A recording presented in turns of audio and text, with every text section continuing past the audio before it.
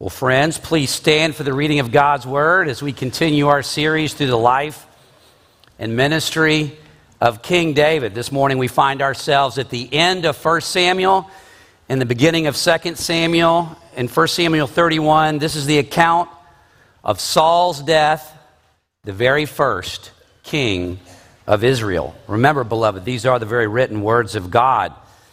Now the Philistines were fighting against Israel. And the men of Israel fled before the Philistines and fell slain on Mount Gilboa. And the Philistines overtook Saul and his sons. And the Philistines struck down Jonathan and Abinadab and Malchishua, the sons of Saul. The battle pressed hard against Saul, and the archers found him, and he was badly wounded by the archers.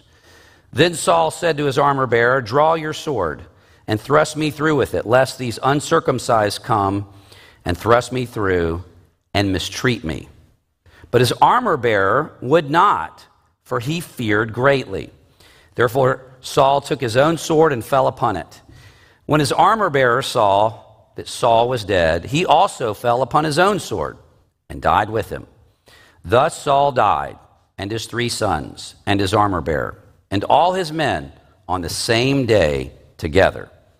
And when the men of Israel who were on the other side of the valley and those beyond the Jordan saw that the men of Israel had fled and that Saul and his sons were dead, they abandoned their cities and fled. And the Philistines came and lived in them. Indeed, the grass withers and the flower fades, but the word of our Lord stands forever, and may he add his blessing to it. You may be seated. Well, it's not getting as much news coverage now, but the war in the Ukraine continues to linger on, and sadly and tragically, it may go on for a lot longer. In addition to all of the hardship and the suffering that's been caused to the Ukrainian people, it's been an unmitigated disaster for Vladimir Putin and the Russian military. And that is the case because of at least 3 serious miscalculations on Putin's part. First, Putin seriously miscalculated the strength of the Ukrainian military and the resilience of her people. He had no idea what he was getting himself into. His second great miscalculation was overestimating the strength of the Russian army, which wasn't nearly as strong as he thought it was. And last but not least, he grossly miscalculated the response of the West. The Western NATO alliance had been fracturing for years, but his invasion of the Ukraine, what did it do to the West and to NATO? It unified the West in ways that has not been the case for many years. His miscalculation in invading Ukraine may turn out to be the biggest blunder of the 21st century. Well, this morning we are going to see another very significant and costly miscalculation.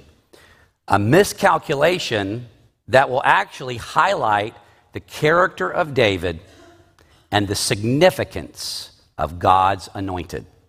With that in mind, let's look at our text. Let's go to verse 1. Now the Philistines were fighting against Israel, and the men of Israel fled before the Philistines and fell slain on Mount Gilboa. If you remember back to last week, the Philistines lured Saul and the Israelites into a battle they could not win. A battle where the Philistines had a massive advantage. Do you remember why? Without getting into all of the history, the Philistines lured the Israelites into fighting a war in the valley of Jezreel, which has a massive flat valley, floor, which is perfect for what kind of weapon? Chariots, of which the Philistines had many. The Israelites didn't. And so as soon as the Philistines had achieved that advantage, Israel had no chance. Look at verse 2. The Philistines overtook Saul and his sons. I don't have a map this week. The Philistines overtook Saul and his sons, and the Philistines struck down Jonathan and Abinadab and Malchishua, the sons of Saul. And now for the original reader, and really for readers ever since that time, this comes as a massive blow. Why is that the case? What's startling about this text? It's really not the death of Saul in some senses. Who is it the death of?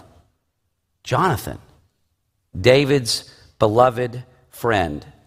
It's not an overstatement to say that David would not be alive had not he had the loyal friendship of Jonathan. Jonathan was as loyal a friend to David as any person has ever had. And so this is tragic to read. Christian friendship is a wonderful thing. In fact, we're not going to, well, actually, I'll just read it. It's not in your text. But in 2 Samuel 1, David sings to the Lord. David says, and this is interesting, in 2 Samuel 1:26, David says, "How I weep for you, my brother Jonathan. Oh, how much I loved you. And your love for me was deep, deeper than the love of women." And so don't take that the wrong way. What is David saying about his friendship to Jonathan? That there's something about Christian friendship sometimes between someone of the same sex in a completely legitimate and appropriate way.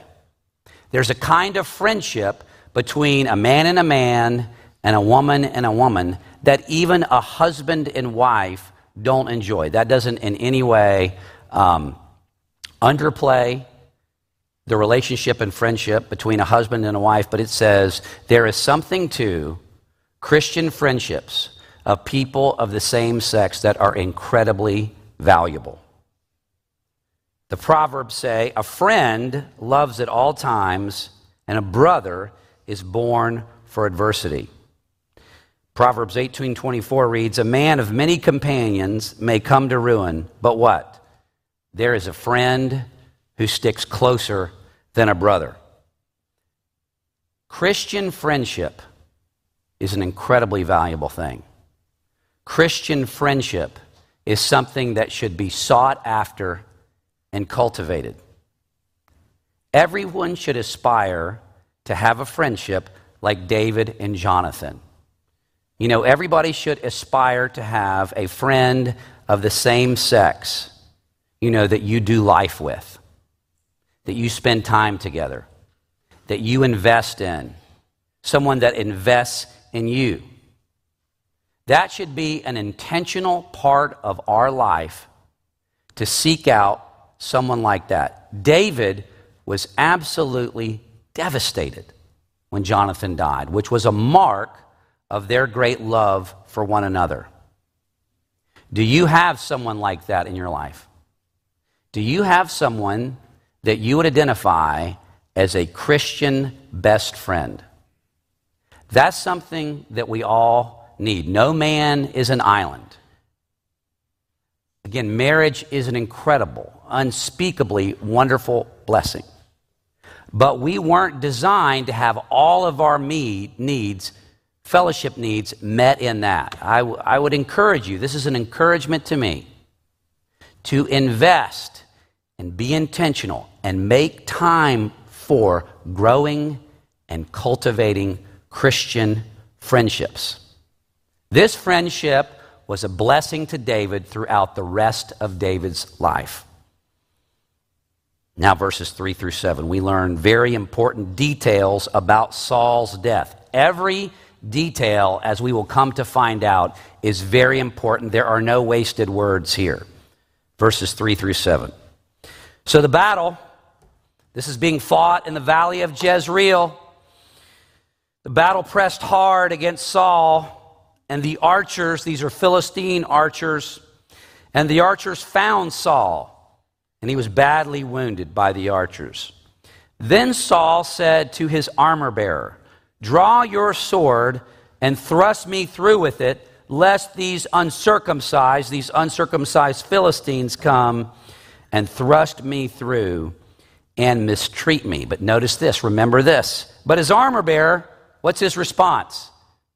It says he would not, why? because he feared greatly, meaning he feared God more than he feared Saul. We'll talk more about that in a few minutes. So, question for you: why would Saul ask his armor bearer to perform the equivalent of a mercy killing? Why would Saul ask his armor bearer to finish him off? What was he concerned about? Well, he's obviously, in context, worried about being captured by the Philistines. Remember, at this time, there was no Geneva Convention. Ancient Near Eastern kings were notorious for how they dealt with the king of the forces that they conquered. Things would not go well with Saul if he was captured alive by the Philistines. I'll give you an example from 1 Samuel of what was common in war in the ancient Near East. So 1 Samuel 11, the context is this Ammonite king has invaded a city in Israel. Let's hear how it goes. 1 Samuel 11. King Nahash of Ammon, so he's like a Canaanite king. King Nahash of Ammon led his army against the Israelite town of Jabesh Gilead. But the citizens of Jabesh Gilead, they pleaded for peace. So they did not oppose Nahash. They didn't want any part of Nahash. As Nahash and his forces advanced on the city, they said, we give up. They put up the white flag of surrender. Nahash responded, all right then, but only on one condition. You won't believe this. So Nahash only gave one condition for peace. The condition of peace is that I will gouge out the right eye of every one of you as a disgrace to all Israel. That's Nahash's idea of peace. That's the kind of torture he would inflict on the general citizens of Jabesh Gilead. How much more would they do to the opposing king when they got their hands on him? So Saul asked his armor bearer to finish him off so that the Philistines, in Saul's words, would not mistreat me. Okay, notice the response again of the armor bearer. He refused to lift his hand against the Lord's anointed. He feared God more than Saul, because remember back a few weeks ago, why would David not lift his own hand against the Lord's anointed? Because according to the law of Israel, Israelites were never to lift their hand against the king, never to curse God's anointed in Israel. David knew that. The armor bearer knew that. Was not going to have anything to do with that. Okay, please remember this. It's very important. Okay, now let's look at the second half of verse 4 through verse 7. Therefore, because the armor bearer wouldn't do it, therefore Saul, he took out his own sword and fell upon it. That sounds pretty gruesome, but Saul kills himself. And when his armor bearer saw that Saul was dead, he also fell upon his sword and died with him. Now, I want you to remember this. I want you to remember this because this is going to come back up. Okay, at what point did the armor bearer take his own life? What did he see was the case? Let's look back at the text. When his armor bearer saw, he confirmed that Saul was dead, he also fell upon his own sword and died with him. That's the kind of commitment. That's the kind of connection that the armor bearer had to the king of Israel. The king of Israel was his responsibility. He was like his bodyguard in a sense. And when Saul went down, he went down. Look at verse 6. I want you to notice the repetition and the emphasis. Did I tell you this is going to come back up later? Okay? So it's not going to be my fault if you don't make a connection later, okay? Thus Saul died. In other words, what's the narrator saying? This is how Saul died. I'm asking you now, how did Saul die? Saul killed himself, his armor bearer confirms it, and then his armor bearer takes his own life. Verse 4, this is how Saul died. And his sons, and his armor bearer, and all his men on the same day together.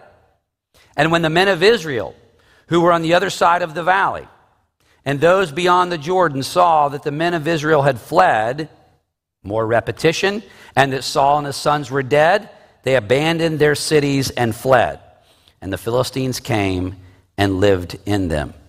And so just as Samuel prophesied in 1 Samuel 28, the Philistines defeat Israel, kill Saul and his sons.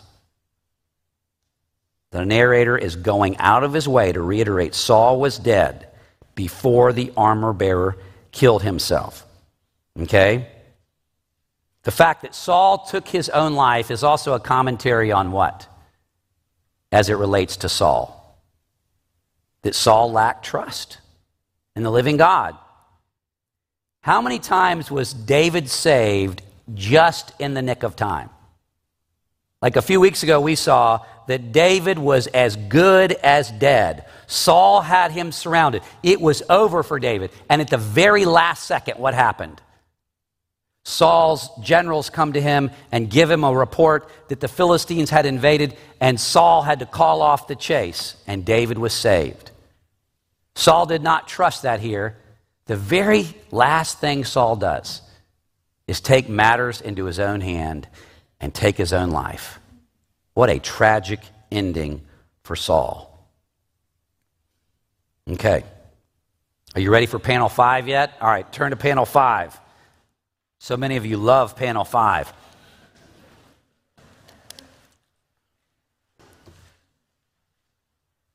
Some friends my age nicknamed me Panel 5, okay? So, Randy, I'm sorry. So 2 Samuel 1 through 17. But to do this, you see the Bible come alive. You see how the parts relate to the whole. I promise you by the end of this, it's going to be stunning what the narrator is trying to do, what he's trying to teach us. Okay, 2 Samuel 1, verses 1 through 17. I will say also, 1 and 2 Samuel in the very beginning, as they were written by the author, it was just one book. There was no 2 Samuel. It was just the book of Samuel. For a variety of reasons, it was divided up into 1 and 2 Samuel. But originally, this is one book, and so the story just flows along. So 2 Samuel 1 through 17. After the death of Saul, when David had returned from striking down the Amalekites, David remained 2 days in Ziklag. Okay, so just take a sip of your coffee just very briefly.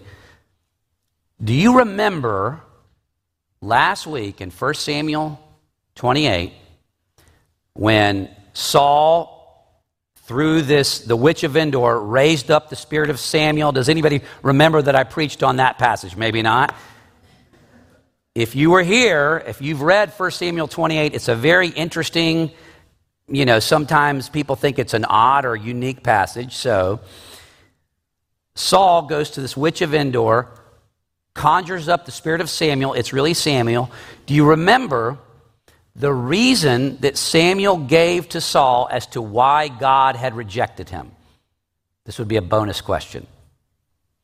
Because Saul, at the quasi-beginning of his reign, disobeyed God and did not totally defeat and annihilate which group of people? The Amalekites. Saul was rejected as king because he refused to deal with the Amalekites like God said. So while Saul is dying, what is David doing? Look at 2 Samuel 1. After the death of Saul, when David had returned from striking down who? The Amalekites. What is the narrator reinforcing? David is the true king. David is even now finishing the job that Saul refused to do. Okay? It says David remained 2 days in Ziklag after doing this. So while Saul is dying, David is far away in Ziklag. David had nothing to do with Saul's death. So the narrator is making it clear 2 things. David is doing what Saul refused to do, and David had absolutely nothing to do with Saul's death. Okay. Remember that Amalekite. Verse 2. So while David's in Ziklag, he's just finished dispatching the Amalekites. He's back in Ziklag, a city far south of Mount Gilboa. On the third day, behold, a man comes from Saul's camp. Saul's camp is way up in Mount Gilboa. Ziklag is far to the south. On the third day, behold, a man came from Saul's camp with his clothes torn and dirt on his head. Okay, he's come from the front lines of battle. And when he came to David, he fell to the ground and paid homage. David said to him, "Where do you come from?" And he said to him, "I have escaped from the camp of Israel." So this guy has come from Mount Gilboa. He's portraying himself as barely escaping, and he's here to bring David news David is desperate for. Okay, verse 4. They didn't have telephones or radios or cell phones or walkie-talkies. David had no idea how the battle had turned out. Verse 3, David said to him, "Where do you come from?" He said, "I have escaped from the camp of Israel." And David said to him, "How did it go? Tell me." David's desperate for news. And he answered, "The people fled from the battle, and also many of the people have fallen and are dead. Saul and his son Jonathan are also dead." Then David said to the young man who told him, "How do you know that Saul and his son Jonathan are dead?"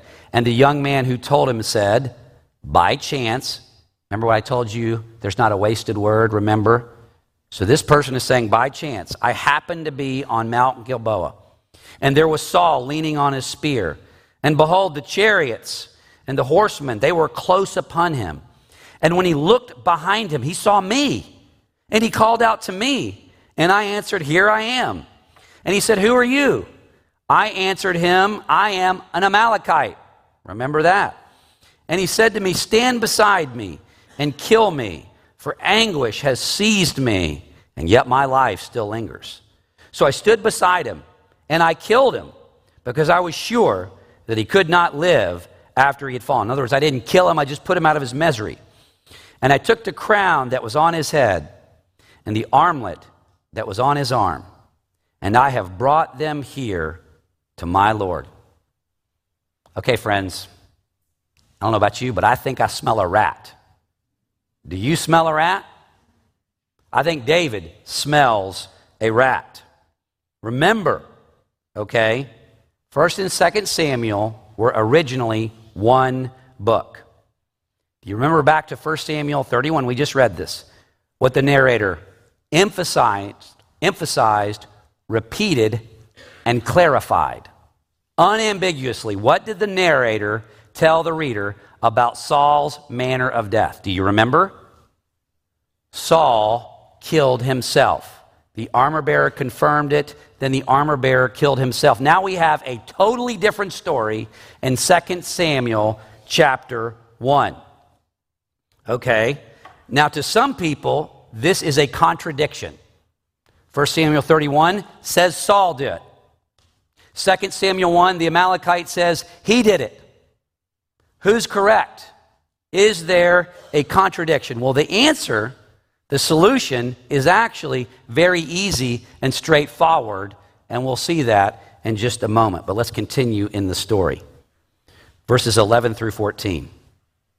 Then David took hold of his clothes and tore them, and so did all the men who were with him. They were overwhelmed with grief at the death of Saul and Jonathan and the defeat of the Israelites. Verse 12, and they mourned, and they wept, and they fasted until evening for Saul and for Jonathan his son and for the people of the Lord and for the house of Israel, because they had fallen by the sword. This was one of the greatest defeats in Israel's history. Okay, and then David shifts his focus. Verse 13, and David said to the young man who told him, okay, why does David ask him for more details? Why does David continue the questioning? David said to the young man who told him, David says to him, David asked this guy, where do you come from? And he answered, I am the son of a sojourner, an Amalekite. That's the second time this person has been identified as an Amalekite. David said to him, verse 14, well, then how is it that you are not afraid to put out your hand to destroy the Lord's anointed? Okay? The guy said, I am the son of a sojourner. A sojourner was a permanent resident of Israel. A sojourner was to uphold all the laws of Israel. The fact that the Amalekite was the son of a sojourner reinforces that he should have known better. How in the world did he think this was going to go okay for him to put Saul to death? Verse 15, then David called one of the young men and said, go execute him. And he struck him down so that he died. And David said to him, your blood be on your own head. For your own mouth has testified against you, saying, I have killed the Lord's anointed. Under no circumstances was a person to lift their hand against God's anointed. Do you know why? Have you gotten the sense of why that's the case? Chris introduced to us kind of a history of that word. So when you read in the Hebrew, and it says, like Lord in all caps, the Lord's anointed, okay, those two words are really one word in the Hebrew. Meshua. How do we pronounce that in English? Messiah. All the kings of Israel had that title. They were called Meshuas or Messiahs. They were the anointed kings of God, and they were owed the ultimate in respect. Okay, as Chris indicated. In Greek, do you remember our little quiz for y'all? So the Old Testament was translated into Greek, and that's called the Septuagint. Okay, so when the Septuagint translates this word, the Lord's anointed, when the Old Testament translates the Hebrew word Meshua, do you remember what word it would use for Meshua? See if we remember this. Maybe we hadn't had enough coffee. See if we can do the math. What's the Greek word for Meshua or Messiah? Christ, Christos, Christ. Okay? The Old Testament anticipated that all of these Messiahs, lowercase m, they were all anticipating the arrival of the capital M, the capital Messiah. All of these, we call all of these Old Testament kings types. They're foreshadowings. All these. So if you were to apply the Greek word to these people, what would they all be with a lowercase letter? They would be little Christs, all anticipating the day that, as Chris said, the Christ would come. No one was to lift their hand against the Lord's Christ. Okay? Here's what's so amazing. Guess what? The Amalekite. What do you think happened? The Amalekite did not kill Saul. The Amalekite was lying. The Amalekite was lying, and we know this for three reasons. Okay, you ready? Isn't this fun to investigate these things? Look at 2 Samuel 1:6. The narrator is giving you tips over and over. The narrator says, the Amalekite says what? By what? I happened to be on Mount Gilboa. What does it say? By chance, I happened to be on Mount Gilboa. Okay? People don't take afternoon strolls in a war zone. Okay, right now, the Russian front of Ukraine, you're not just kind of traipsing down the road walking your dog. People left the front as fast as they could. So here's this Amalekite. He's not even in the army. Oh, by chance, I happen to be there. Oh, I just stumbled upon Saul close to death. This guy was a looter.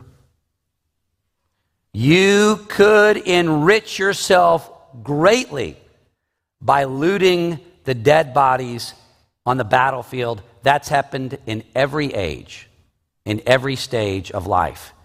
People would go on the battlefield, they would steal the armor, the swords, the spears. They could sell them at significant cost and enrich themselves. This guy was a rotten looter. He was not there by chance. They were following, stayed behind the battle. Then when the battle was over, they would go out there and do that. Also, what kind of person is this? An Amalekite. Amalekites were despised by Israel. So if the Philistines were enemy 1A, the Amalekites are enemy 1B. You know, I've never met an Amalekite that I could trust. Okay, that's what's going on here. No coincidence that the man who brings this story to David was an Amalekite. Again, why was Saul's kingdom taken from him? Because he did not deal with the Amalekites. Okay? Number 2, what's the chances of the anointed of God being left all by himself to die? Virtually zero. Who do we know was there with Saul when he died? His armor bearer was there. The Amalekite lies and represents it like no one's there. The armor bearer was there till the very end. And last but not least, no son of a sojourner would do this. He would know better. So what this Amalekite was doing, why did he do this, do you think, based on what you know now? He brought the crown. He brought the armlet to David, acting like he was doing, a good deed. He was trying to enrich himself. What did he think David would do? Remember I said at the beginning how Putin made a grave miscalculation, or 3 of them? This Amalekite made a grave miscalculation. He thought he would be rewarded by David. He thought perhaps he would be given a job in the new Davidic administration. I think it's safe to say he grossly miscalculated David's response. What did David do? See, David knew by his questioning that this guy was lying. And yet, what did David do anyway? David had this Amalekite executed. Not for doing it, but for simply saying he did it. What does that tell you about David's view of God's anointed? How exalted a view did David have of this office? Extremely high. Look with me at verses 11 and 12. His response to this. Look at his response to the death of the man who had mercilessly hunted him. Verse 11 and 12, then David took hold of his clothes and he tore them, and so did all of the men who were with him, and they mourned and they wept and they fasted until evening for Saul and for Jonathan, his son, and for the people of Yahweh and for the house of Israel, because they had fallen by the sword. David was so distraught over the man who had tried to kill him and his son that he even wrote a psalm in Saul's honor. He creates a psalm. He writes a psalm. He said, teach it in Judah. Look at verses 17 and 19 at the end here. And David lamented with this lamentation over Saul and Jonathan, his son. Verse 19, your glory, O Israel, is slain on your high places. How the mighty have fallen. David refers to Saul as the glory of Israel. Here's my question to you. If David gave this kind of respect and honor to Saul in spite of Saul's rebellion and disobedience, how much more respect should we give to God's true anointed, to the Christ of the living God? That's a pretty amazing comparison from a lesser to a greater. If David reveres the office like this, what does that say for us?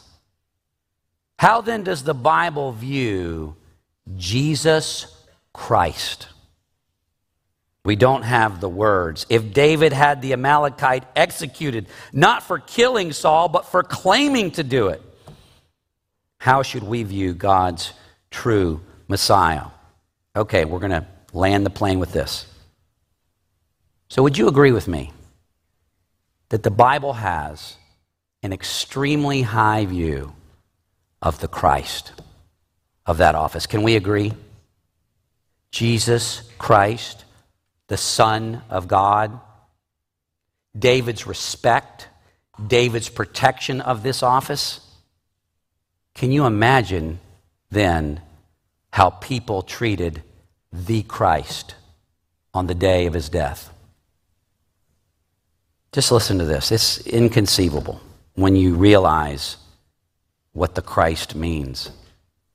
Matthew 27, when they had crucified Jesus, they divided up his clothes by casting lots. And sitting down, they kept watch over him there. Above his head, they placed the written charge against him. This is Jesus, the King, the Christ of the Jews. Those passed by hurled insults at him, shaking their heads, saying, "Save yourself, come down from the cross if you are the Son of God." In the same way, the chief priests, the leaders in Israel, the teachers of the law, the elders, they mocked him. He saved others, they said, but he can't save himself. He's even the King of Israel. Let him come down now from the cross and we will believe in him. In the same way, the robbers who were crucified with him also heaped insults on him. David killed an Amalekite for just claiming to kill Saul. Why would God, Yahweh, allow his son to face this kind of ridicule and disrespect? God rejected Saul ultimately because of his sin. Okay? God rejected Saul. Why? Because of his sin. God the Father rejected Jesus. Why? Because of our sin. It was our sin that hung the Christ of God on that cross. Can you imagine? It was our sin, your sin and mine, that hung Jesus on the cross. Friends, that shows you how evil and how dark and how consequential our sin is. That's what our sin did to the Lord's anointed. And beloved, if we learn nothing else, whatever view we have of Jesus, it's too low. However exalted Jesus is in your mind, it's not enough. It's not enough. We should never interpret the words Jesus Christ the same again. Jesus is the Christ of God. If David gave that kind of honor to Saul, how much more should we give to Jesus? He is God's anointed. He is the Christ. The Christ willingly subjected himself to death on a cross for you and me. That is amazing. Let's pray. Our gracious God and Father, we just don't have the time to mine all the riches of this passage, Father.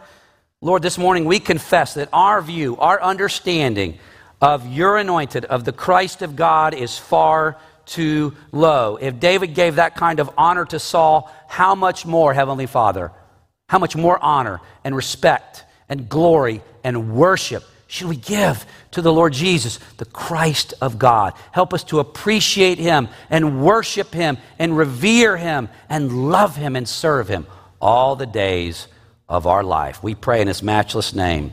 Amen.